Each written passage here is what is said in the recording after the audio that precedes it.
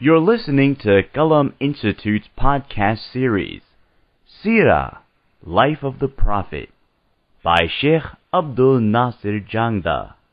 Visit us on the web at qalaminstitute.org or find us on Facebook at facebook.com/Qalam Institute. Bismillah walhamdulillah wa salatu wa salamu ala rasulillah wa ala alihi wa sahbihi ajma'een. Assalamu alaikum wa rahmatullahi wa barakatuh. Sorry about the little bit of delay, a couple of minutes. They were trying to, there are some folks who watched the class online and they were trying to make sure that it was broadcasting, and they were just trying to set that all up. Tayyib, inshaAllah. In the previous session, we talked about the migration of the Sahaba radiallahu anhum to Abyssinia, Eastern Africa, Habasha in Arabic. And we talked about the two waves of migration. What we talked about initially was, when did migration actually occur? So we discussed this was something that was occurring during the 4th year of the prophethood of the Nubuwwah. And we talked about how when the opposition to Islam and the Muslims in Mecca reached a certain peak and it reached a certain point, that at that point in time the Prophet of Allah ﷺ personally had a certain level of protection provided by Abu Talib, his uncle, and the family relations. So he had certain family connections that kept him protected. There were a few other individuals who weren't completely protected, like Abu Bakr radiallahu anhu and a few others. Even they were not completely protected. Even Abu Bakr radiallahu anhu was permanently injured and was beaten into a coma. But nevertheless, generally speaking, day to day, they did not live under constant oppression. They didn't have to go into hiding, begin living underground. Whereas a lot of the Sahaba radiallahu anhu, may Allah be pleased with them, began living literally underground. They were under house arrest. They could not leave their homes because the second they would be spotted in the streets, they would be grabbed and they would be tortured near death or even to death. And so at this point in time, there are over 100 Muslims in Mecca, but unfortunately the majority of them are living under this constant grip of oppression and violence.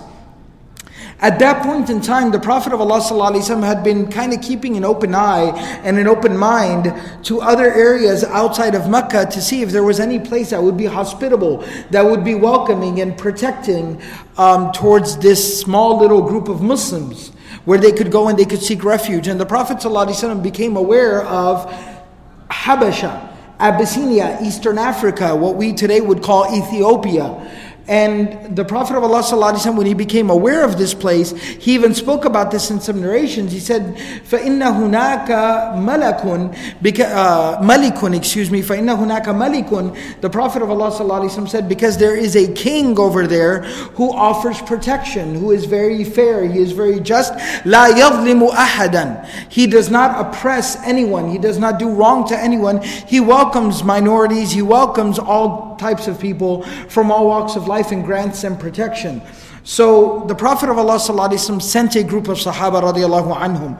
The leaders of this group were none other than Uthman bin Affan radiallahu anhu and his wife Ruqayya bintu Rasulillahi sallallahu alayhi wasallam, the second daughter of the Prophet sallallahu alayhi wasallam, whose name was Ruqayya. So the daughter and the son-in-law of the Prophet ﷺ were at the head of this group, and it said that there were a total of 15 or 16 people, different narrations, who went in this first group of immigrants. People leaving Mecca to go and seek sanctuary, refuge in Habasha in Eastern Africa. And we talked a little bit about how the Prophet ﷺ found out that they were okay, they were safe and sound, and they arrived in Mecca safe and sound, and the Prophet ﷺ instructed them to keep a very low profile, live a little bit outside of a major city, not attract a lot of attention to yourselves, and just kind of mind your own business. And subhanAllah, the people of this region were also welcoming and open-minded enough to where they obviously realized these are outsiders, these are foreigners, there's something different about these people, but they didn't make a big deal out of these people arriving either, and they kind of let them be and do their own thing. Well, we talked about literally 2 months after these Muslims had arrived in Abyssinia, a major incident during the month of Ramadan took place in Mecca. And we talked about this at length last time, where the Prophet ﷺ recited Surah An-Najm, the entire surah within, or the majority of the surah, in the haram. And at the conclusion of the surah, فَاسْجُدُوا لِلَّهِ وَعْبُدُوا. So fall down before Allah subhanahu wa ta'ala alone and worship Him alone. And how the Prophet ﷺ, when he went into sujood, naturally, because of listening to the message of the surah and being so affected and impacted by it, all the people who were present there also fell into sujood before Allah. And everyone fell into prostration and sujood. It's said in some narrations that even people like Abu Jahl fell into sujood. Utbah bin Rabi'ah, or Walid bin Mughira, one of the two, I forget exactly who, I mentioned this in the previous session, who had confronted the Prophet ﷺ, was too arrogant to go into sujood. So the narration says he picked up a little bit of dirt and placed it on his forehead. But the gist of it is that everyone was deeply affected by this. And later on, a couple of days later, they had kind of a press release or a press conference to kind of put everyone's concerns to rest, and saying that, oh, this was Muhammad's magic and he affected everyone. But don't worry, everything's okay. Everyone's back to normal. We're all okay. But the news of this, by the time it reached Habasha, because you know how rumors work and news works, by the time it exchanges, 4 or 5 hands, it's become completely different. So by the time the news reached the Muslims in Habasha, the news was all of Quraysh, all of Makkah has accepted Islam. And so the majority of these people who had gone to Abyssinia, the majority of them came back to Makkah. And this was during the month of Shawwal. So this is probably about 3 months, 4 months after they had made the trip out to Abyssinia. 4 months later, they're coming back home to Mecca. It said when they were probably about a few miles, literally half a day's journey outside of Mecca, and they camped out there, they met some people from there. When they talked to them, when they spoke to them, they found out that the news you've received is false. The majority of Mecca is still against Islam, and in fact their opposition to the Muslims has increased, has intensified. So it said that about 4 people came back into Mecca. The majority of them head back to Abyssinia. But these 4 people who came back to Mecca, Uthman bin Maz'un and a few others who are mentioned by name, when they came back into Mecca, now they had first-hand information of what life in Abyssinia was like. And what they ended up realizing was life in Abyssinia was very safe, it was very welcoming, it was comfortable. So it said, but at the same time, if you remember when we talked about the first migration, that the Meccans did try to follow them. They found out a little bit late, they tried to get after them and catch them, but by the time they reached the port, the Muslims had already departed. So what the Meccans decided to do was they decided to employ border patrol. And now they were keeping an eye on the Muslims and an eye on the borders of Mecca, making sure none of these, heretics were able to slip out of Mecca. That we got to keep these people here because we gotta beat this nonsense out of them. So now the Muslims realized that they would have to leave Mecca quietly, secretly, a couple of people at a time, a few people at a time, and they began to slip out in small groups like this. Until it is said that a total of almost 100 people. The narrations tell us that there were about 83 men and about 16 women. So just close to about, and if you factor in the 4 or 5 people that were still there in Abyssinia, so now well over 100 people basically had left Mecca, Muslims had left Mecca and gone and settled in Abyssinia. By this time, now when the Quraysh kind of took a look around Mecca and realized the majority of the Muslims were gone. There was literally a dozen or so, couple of dozen Muslims remaining. And these were most of the high profile people, like the Prophet ﷺ, like Abu Bakr radiallahu anhu, and so on and so forth. That most of the, only a dozen or so Muslims remain, and those are also the high profile people that we really can't touch anyways. So now, what do? Most of them have gotten away. So one of the things I didn't comment about was, this was part of the strategy of the Prophet ﷺ. You have to understand the wisdom of the Prophet ﷺ, and we'll talk about the wisdom in regards to this migration to Abyssinia at many different levels. We'll talk about this in just a little bit some more, but at least at the outset, You have to understand the wisdom of the Prophet ﷺ. We, a lot of times, there are always different schools of thought in regards to this. But we have to understand one thing. A lot of times, what we feel is, especially we live in the age of social media, we live in the age of entertainment and marketing and advertisement and media and social media. Hype, high profile, loud noises is a really popular strategy. It doesn't matter how small you are. It doesn't matter how much of a beginning stage you are in. It doesn't matter what a minority you may be, how you might be a pilot program or a pilot project or a pilot product or whatever the case may be. What is a very popular strategy these days is make a lot of noise. Make a lot of noise, high profile, high impact, high energy, lots of noise. That's the way to go. And unfortunately, that affects us a lot of times as religious and social entities, as communities, as organizations, as institutions. We end up succumbing to the same exact strategy when we don't understand that might be a useful strategy for commercialization. That might be a useful strategy for marketing or retailing or selling or whatever the case may be. For a monetarily, financially driven project or product, that might be a great strategy. But that's not always the greatest strategy philosophically, spiritually, religiously, or even for a community. It's not always the greatest strategy. And what we end up realizing or understanding, and these experiences have been had by a lot of people, we end up sometimes causing more harm than we do good. We are oftentimes become the victim of our own strategies, a lot of times, because of this. When we look at the Prophet ﷺ, the Muslims in Mecca are a minority. And they are upon the truth. See, that's the other thing. If you're on the truth, then what's the problem? Be loud and be proud. Because you have the truth. Well, didn't the Prophet ﷺ have the truth? Didn't the Muslims in Mecca have truth? Of course they did. But there are a lot of other factors to take into consideration. You have to understand that, especially as a minority, as a fledgling community, these 100 people that the Prophet ﷺ had, these are the foundation. These are the founders of the community. This is the origins of this community, the ummah. We even look at the time of the Battle of Badr, what was the dua that the Prophet ﷺ made? Oh Allah, if you allow these people to perish, then you will not be worshipped on the earth. This is it, Ya Allah. These 300 people that go out here and stand in the battlefield tomorrow morning, this is it. This is the ummah. So understanding that you might be small, and so it makes a lot of sense. You make a lot of noise. That's what any new shoe company would do. They make a lot of noise. You try to go onto Facebook and try to get 500,000 people to like your page. But we have to understand, we're not trying to sell shoes over here. We're trying to build a community. We're trying to, found a community. Build the foundations of the ummah.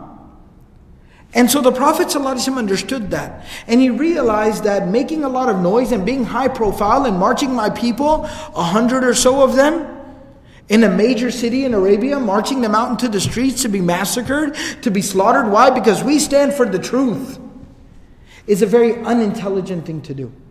And it is a cruel thing to do. Because what you do is you sacrifice these people, you throw them to the wolves, you feed them. You literally serve them up on a silver platter and you feed them to the mob. And on top of that, what you do is you ruin the opportunity of the maybe thousands, tens of thousands that are out there who would be open, who might be amicable, who might be open to the message. You sabotage their opportunity to be able to interact with the message. Slowly, gradually, and slowly continue to come to the faith and come to Iman and come to Islam. So this is a very unintelligent thing to do. So we see that the Prophet ﷺ realizes what is most pertinent and important right now is the survival of this minority, is the continued spiritual development of these people, building the spiritual fortitude that for the day that really when these people do have to actually stand out there on the front lines and deal with some adversity and hardship, that they're ready to deal with it.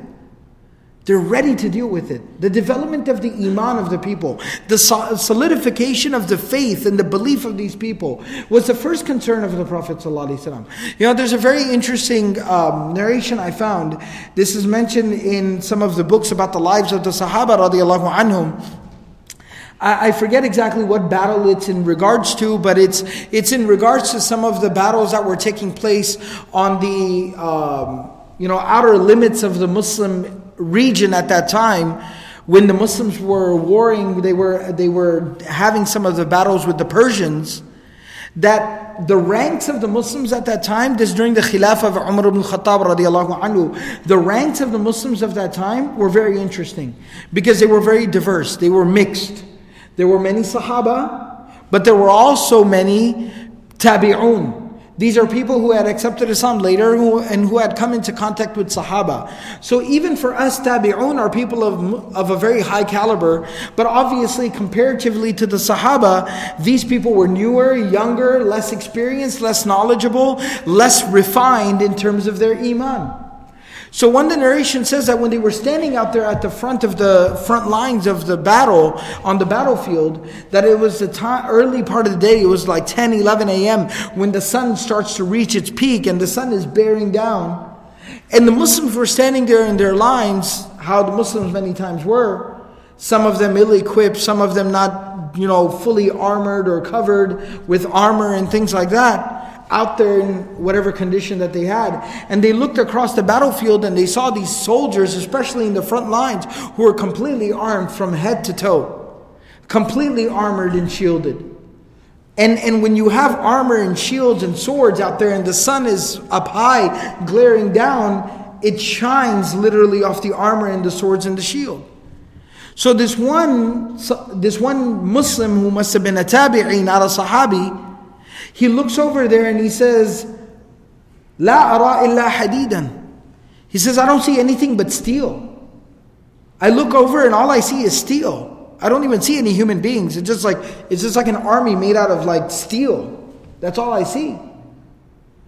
And he was standing next to a sahabi, so he just kind of says that out loud. When you're in one of those moments and you look and you're like, "Oh snap!" So he just kind of said that out loud, and he was standing next to a Sahabi radiallahu anhu. And the Sahabi radiallahu anhu looks over at him and he goes, لَعَلَّكَ جَدِيدُ الْعَهْدِ بِالْإِسْلَامِ لَعَلَّكَ جَدِيدُ الْعَهْدِ بِالْإِسْلَامِ. He goes, you sound like you recently accepted Islam. You don't sound like you have too much experience. Which is a very interesting remark to make. Instead of acknowledging, he goes, yeah, they're armed to the teeth. Or instead of even motivating him, saying like, oh, don't worry about it. The instant observation was, he goes, you seem kind of new to this. He goes, we've been through this, plus even worse than this before. We stood by the side of the Prophet ﷺ in the Battle of Badr. We were standing in front of the Prophet ﷺ on the Battle of Uhud when we had been sandwiched. We stood by the side of the Prophet ﷺ when we dug trenches around Medina and tied stones to our stomachs. We were standing by the side of the Prophet ﷺ when thousands of Muslims fled the battlefield in the Battle of Hunayn and a few hundred remained to basically achieve victory for the Muslims. We sat behind the Prophet ﷺ and made istighfar on the day we conquered Mecca. We were there. So you sound like you're kind of new to this situation, but it's okay. Let me explain to you how this works, young'un. And so it shows you the wisdom of the Prophet ﷺ. He wasn't concerned about making noise. He wasn't concerned about, some public display of whatever. The Prophet ﷺ understood these are very difficult circumstances, very trying situations. Right now, the preservation and the continued spiritual development of these believers is more important and more pertinent. So he himself takes 90% of his own community, his congregation, and exports them. He exports them out of Mecca and sends them to a nice, safe, secure place, tells them to live there in anonymity and continue to pray and read the Quran and develop yourself spiritually so that you are strong enough for the day that I actually need you to stand by my side. There's a day is going to come where I'm going to call on you and I'm going to need you on that day. So this is a very interesting strategy by the Prophet ﷺ. Also realizing the Prophet ﷺ had a very interesting philosophy that he employed throughout his lifetime. And that was to protect yourself from the fitna of evil people. Min al-jinnati wal-nas.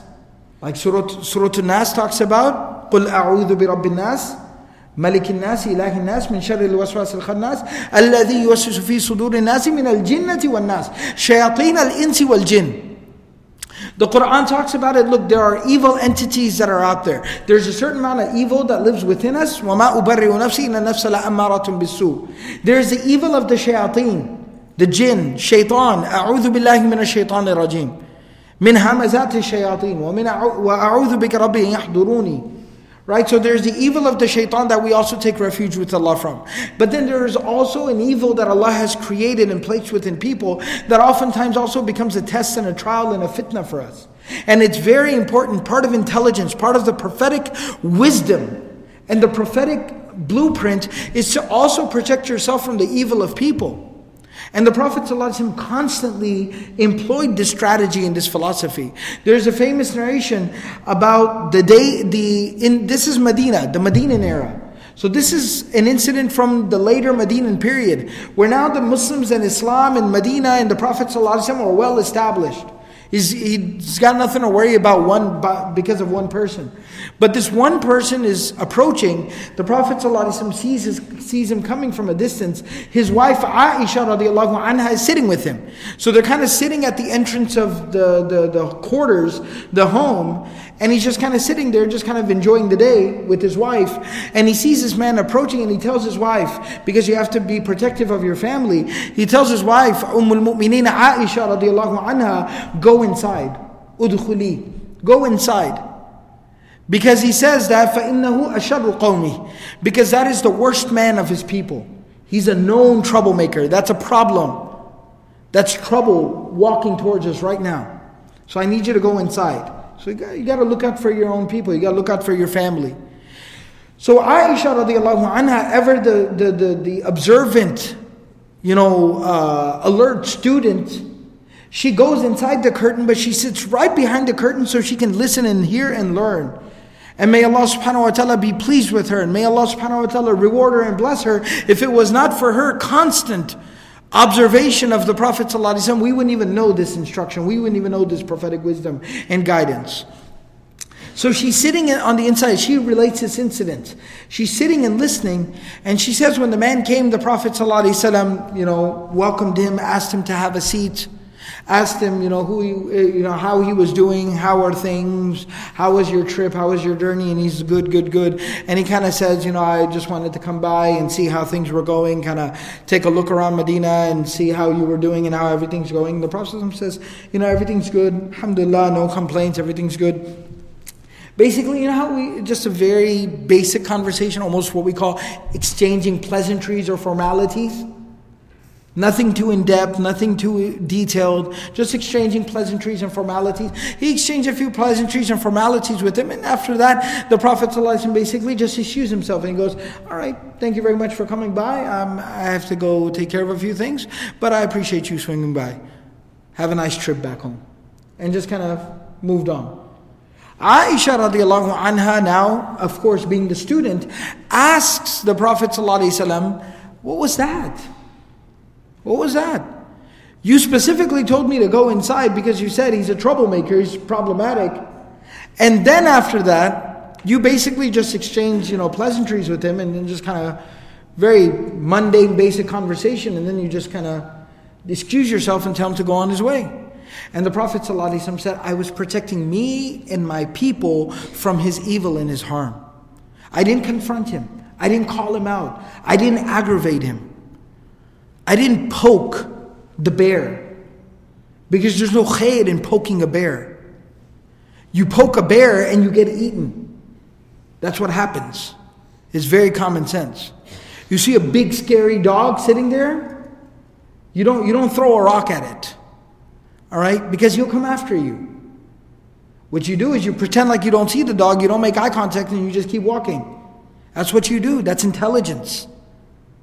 And the Prophet ﷺ taught us this intelligence. And what the Prophet ﷺ did was he realized Makkah was aggravated. You know, just like if you have like an irritation, what's the worst thing you can do if you have like a wound or some type of skin irritation? What's the worst thing you can do? Mess with it. That's the first thing they tell you to do. Don't touch it. Don't poke at it. Don't scratch it. Don't peel it. Don't lick it. Don't sniff it. Leave it alone. Leave it be. Just don't touch. That's the best thing you can do.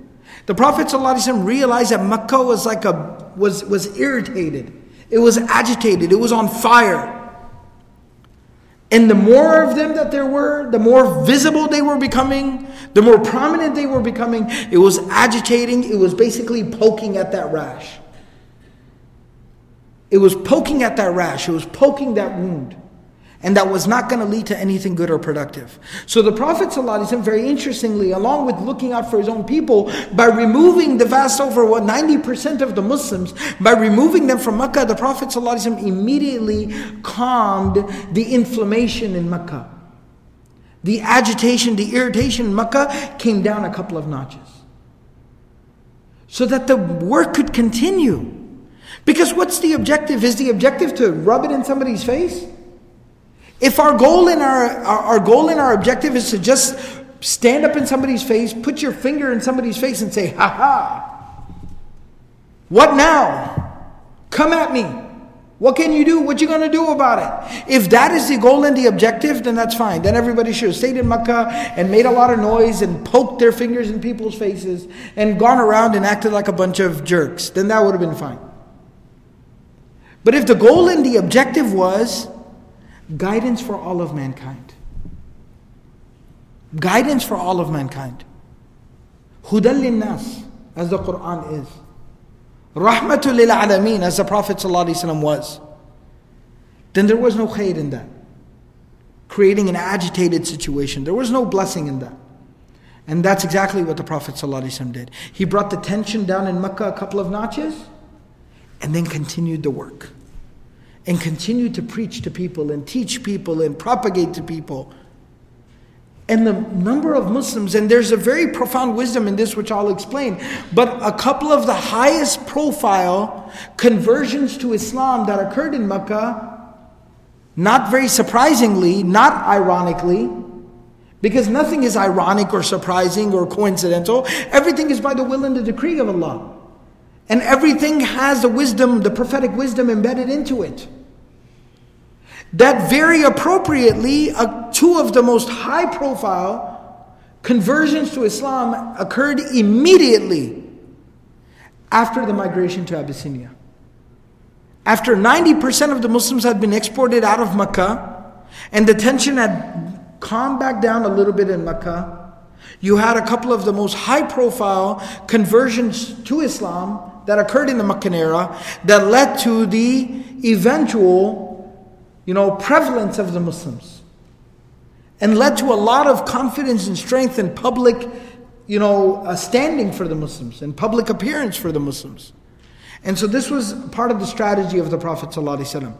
What I wanted to dedicate today's session to, and this is, I understand, instead of just knocking through, kind of plowing through one incident after another, our primary objective here in these Sīrah sessions is to learn a lesson. And so a lot of times we'll have to also similarly learn a lesson. That a lot of times making noise or making noise for the sake of noise has no khair. If we have a mission, a message or an objective or a mission, that's fine. There's nothing wrong with publicizing that and raising awareness about that. But making noise for the sake of making noise has no khair in it. Has no blessing in it. It has to be driven by the intention. It has to be driven by the mission, the objective and the goal. And that is guidance and good for all of mankind. That's our mission. That's our objective. That's our vision. And that has to drive whatever it is that we do. We can't get caught up in the commercialization that we see around us. Because there's no good, there's no khair in that. And that's something that we have to learn a lesson from this study of the Sīrah. So the thing that I wanted to talk about primarily today is, once the Meccans, they looked around Makkah and they saw the leadership of Quraysh looked around Makkah and they realized 90% of these troublemakers are gone. Where'd they all go? Well, apparently through their intelligence and their inside sources, they find out, they've all gone and set up camp in Abyssinia, in Eastern Africa, in Habasha, in Ethiopia. So they said, well, we can't have that. We can't have them doing that. We can't let these people get off like that. We can't let them just get away and be free. And then they're going to set up there, and God knows they're going to build some type of army, thousands of strong over there, and they're going to march back to Mecca and then come back at us. We can't be dealing with this. We got to go after them. Well, how are we going to do that? You realize we're not in charge over there. They have a kingdom. They have a king. They have a government. They have a monarchy. They have their own situation there. Well, it's okay. We just got to play this right. We got to play our hand properly. So what are we going to do? So they recruited a couple of people for this. The first person they recruited was Amr ibn al-As, radiyallahu anhu. I say radiyallahu anhu because later on he would accept Islam and become a great sahabi of the Prophet ﷺ, eventually be the person who brought Islam to Misr, to Egypt. He's called Fatih Misr. So Amr bin al-As radiyallahu anhu was the first person who was not Muslim at this time. So Amr bin al-As was the first person who was recruited. Why was he recruited? Amr bin al-As was one of the most well-traveled of the Quraysh, of the Meccans. It is said about him that he had literally stood in the court of all the major kings of the world at that time. So he had been to Rome, he had been to Persia, he had been to Africa, he had been to Egypt, the Maqawqas, the king of Misr. He had stood in the court of all of these kings. And so he was a well-traveled, very cultured, very sophisticated, knowledgeable person, politically savvy. So they said, we need to recruit him, and they recruited him. The second person they recruited was Umara, who was the son of Walid bin Mughira. So Walid bin Mughira, one of the key opponents to the message of the Prophet ﷺ, very arrogant against the Prophet ﷺ. His son Umara was the second person who was recruited. Why was he recruited? He was also said to be very intelligent, very likable. He kind of had he would basically be somebody you would hire to be like a public spokesperson. It said he was very young, very handsome, very likable, very well-spoken, a little arrogant. At the same time, obviously, he was the son of a very powerful man, came from a very powerful family, good, dashing, young-looking guy, very well-spoken. So he was a lot of times put out there as the public spokesperson, the pretty face of Quraysh. And so he was kind of like a public personality. So he was kind of put out there a lot. So they said, okay, Amr bin al-As is the brains of the operation, and he's going to be the pretty face. So that's a good little tag team that we're going to create here. And let's send these two guys out. Okay, next thing we're going to do. Number 2, we got the right team together. The second thing the Quraysh said is we need to collect a lot of funds. And basically everybody wealthy, all the leaders of Quraysh pitched together a lot of money, and they bought the most expensive gifts that they could find. And it said that the king of Abyssinia, who we'll probably talk about in a lot of detail in next week's session, because there's a lot of very interesting things about this individual. He's a very key, instrumental, interesting individual from the life, from the Sīrah of the Prophet ﷺ. But his name is basically mentioned as being, let me actually look it up so that I'm not just...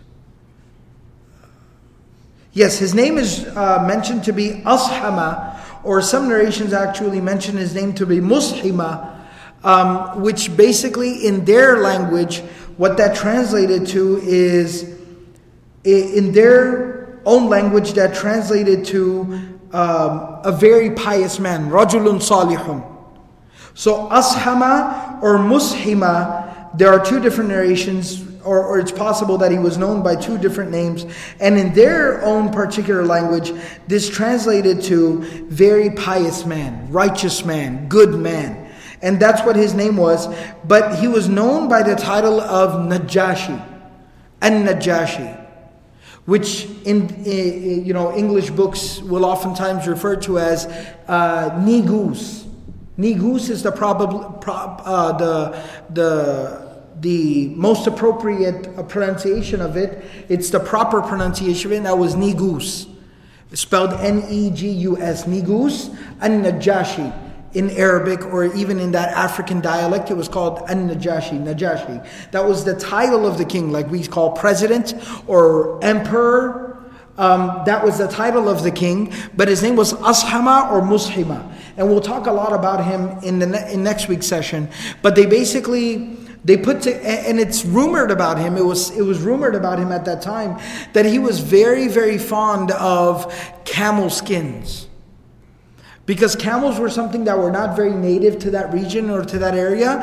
And especially Arabian camels were of a specific breed and kind, that the skins of Arabian camels were something that he was very fond of. And he used to like to use as a blanket or as a cloak and a robe or a shawl. He was very fond of, camel hide. And so what they did was they found the biggest, nicest, largest red camels that they could find, and they slaughtered these camels and they cut these camels and skinned them, and then did the treatment for the skins, which is called tanning. They tanned these hides and they basically packaged them nicely together and sent these as gifts. Along with a lot of other gifts, they sent them in the hands of Amr bin al-As and Umara to basically take to An-Najashi, present to him. And something else they did, the third part of their strategy was, before you approach the king, we want you to go to all the key ministers. Alright, Amr, this is where you come in handy. You got a lot of, inside connections into all these different courts. I want you to find out which ministers actually have the ear of the king. And we want you to approach those ministers first with this money and these gifts. And we want you to win them over. And then we want you to basically petition those ministers to give you an audience with the king. And put in a good word for you with the king. Because the king will listen to his ministers. Especially the ones that he relies and trusts. So that's how we want you to go about this. So now they set out onto this journey, this trip, all these gifts, all these goods, this whole strategy, this everything, and they set out. Something very interesting happened along the way. It's not a very pleasant story. It's kind of inappropriate, but it goes to tell you a little bit about the caliber or the character of at least one of these individuals. The other one, Amr radiallahu anhu, would eventually become Muslim. But this other man, it's said about him that one of the incidents that I've mentioned before is that the Prophet ﷺ was praying. And while the Prophet ﷺ was praying in the Haram, in the Kaaba, when he went into sujood, some individuals, they basically thought it was really funny for laughs, for a few kicks. And this was basically, after this incident was when Abu Talib gathered Banu Hashim together and said, hey guys, come on, we got to get behind him. You might not like him, you might not agree with him, but he's one of us. For the sake of the family's honor and dignity, we got to get behind him. What a few troublemakers decided to do when the Prophet ﷺ went into sujood at the Haram, they basically took the intestines of a camel and they went and they dumped it onto the back of the Prophet ﷺ. And it was so heavy that the Prophet ﷺ basically fell under the pressure of it and he got pinned down. It was the whole stomach and all the intestines of a camel, and they dumped it onto him and he got pinned down underneath it. And then finally it said that either some of the family members of the Prophet ﷺ or Abu Bakr radiallahu anhu went and removed it from the back of the Prophet ﷺ. And when he got up, he was very upset and he was very angry. Because then they were all sitting around laughing and pointing and acting like children. Acting very childish and immature. That the Prophet ﷺ got upset and he went over and he warned a few of them. And it said that a few of them that he warned, there were about 7 people there who were part of this little, very inappropriate act. He went over to them and he warned them that I warn you of the punishment of Allah. You keep up, look, you can disagree if you want to disagree, but you keep up this mockery and this childish behavior, and Allah's wrath and punishment will come after you. And Umara, the son of Walid bin Mughira, was one of these people. And it tells you a lot about the character of this man, that he was just a very ill-mannered human being. He was just a wretched man. That on this journey, it said that Amr bin al-As radiallahu anhu's wife was also with him. It was part of it. Amr bin al-As was a leader of his people. Umara was the son of Walid bin Mughira. So they had a few servants and things like that. And so the wife of Amr bin al-As radiallahu anhu was with him on this journey. And along the way on the journey, while they were on the boat and on the trip, and as I've said, I've kind of offered this disclaimer, it's a little bit inappropriate, but Umara, being just a very terrible human being, a wretched man, he basically goes to Amr and he goes that, I find your wife attractive. Would you mind if I behaved inappropriately with your wife? And of course, Amr bin al-As radiallahu anhu, being a very respectable man, as evidenced by the fact that he would accept Islam later on and be a leader of not just his people, but the Muslims later on, he of course said, no, what's wrong with you? Are you crazy? Have you lost your mind? Right? أَلَا تَسْتَحِي? And Amr bin al-As radiallahu anhu himself narrates this incident later on. He tells him, he goes, what's wrong with you? Didn't your mother love you when you were a child? What kind of a terrible thing is that to say to somebody? And it said that Amr bin al-As radiallahu anhu was kind of like a smaller, man in stature. He wasn't very tall. He was a little bit shorter, very small, very thin, very light. He was a smaller statured man. And Umara, again, being that pretty face, he was like a tall, 6 foot tall guy, very well built, handsome, young, strong guy. So it said that nobody else was looking one evening on the boat after Amr radiallahu anhu embarrassed him and reprimanded him, told him to take a hike, wretched human being, that when nobody else was looking and Amr radiallahu anhu was just kind of sitting there and was a little off guard, he came and grabbed Amr bin al-As and threw him off the boat. He threw him off the boat into the water. Now Amr bin al-As radiallahu anhu, the one thing that Umara didn't know, because typically people in Makkah and Quraysh weren't very good at swimming.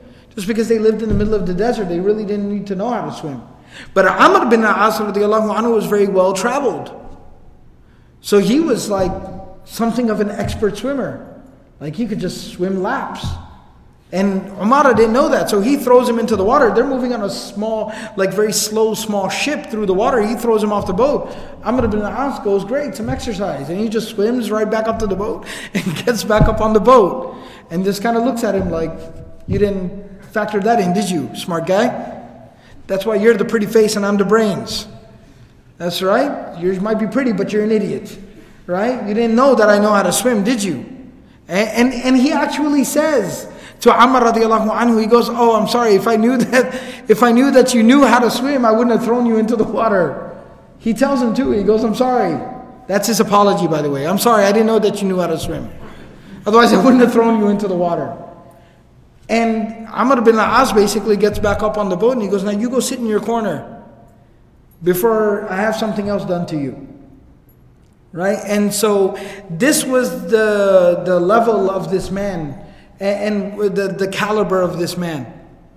And even though this is jumping forward in the story a little bit, but basically when they actually go, and this is something we'll talk about more next week since the session's gone a little long already, but later on, once they actually arrive there in Ethiopia and Abyssinia, and the whole incident occurs, as we'll talk about next week, and they're basically, headed back to Makkah now, dejected and rejected, that Umara messes around there in Abyssinia as well. And he tries to kind of make some trouble. He tries to kind of talk to some of, I'll talk more about this next week, but the King Najashi at that time actually had an opposition party. There was a rebel faction within Habasha, within Abyssinia, which was trying to overthrow this king. And he tries to kind of go and, play nice and kind of get in cahoots with the opposition to the king. The king finds out, the king actually even makes dua against him as well. Remember, the Prophet ﷺ made dua against him in Mecca. The king also makes dua against him as well. And it's basically said that while they're in Abyssinia, Umara ended up becoming insane.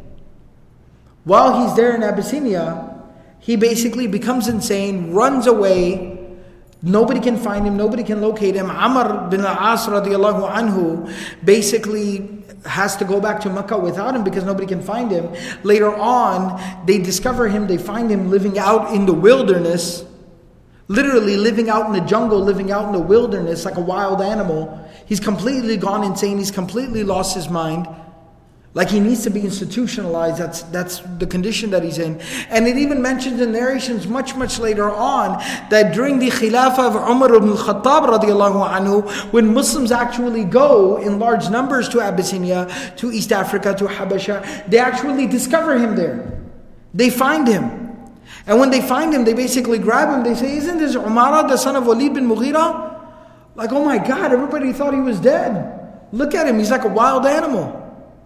So they find him there in this condition and they actually grab him and he's crazy and wild. So they actually have to restrain him and he starts to scream to the people. He says, let me go, let me go, let me go, let me go. If you don't let me go, I'll die, I'll die, I'll die. And they literally say by evening time he had died. By evening time he had died. So he had developed some type of, along with the instability and insanity, he had apparently developed some type of social phobia where he couldn't even be around people anymore.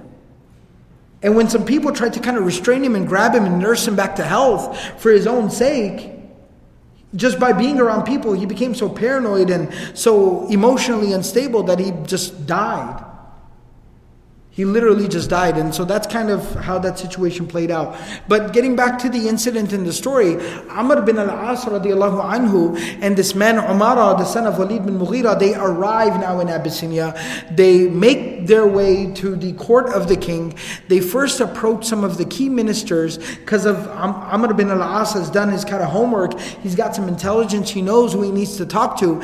They approach some of the key ministers. They give them some gifts and butter them up and talk to them really nicely and say, listen, we got a little bit of a situation on our hands. These are some slaves and runaway slaves and rebels and all these crazy people. They've kind of come here. Look, you might not see a problem with these people right now, but I'm telling you, they're going to become a problem for you later on. Plus, they fattened up some of the ministers with some gifts and things like that as well. So now they feel like they got a little bit of an in with the king, and now they basically confirmed an audience with the king. And a reservation and an appointment has been made. And the next day they're supposed to go and be presented before the king.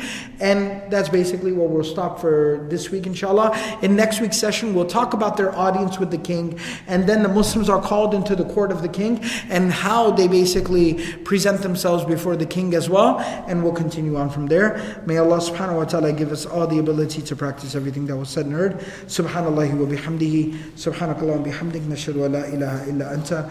Nastaghfiruka wa natubu ilayk.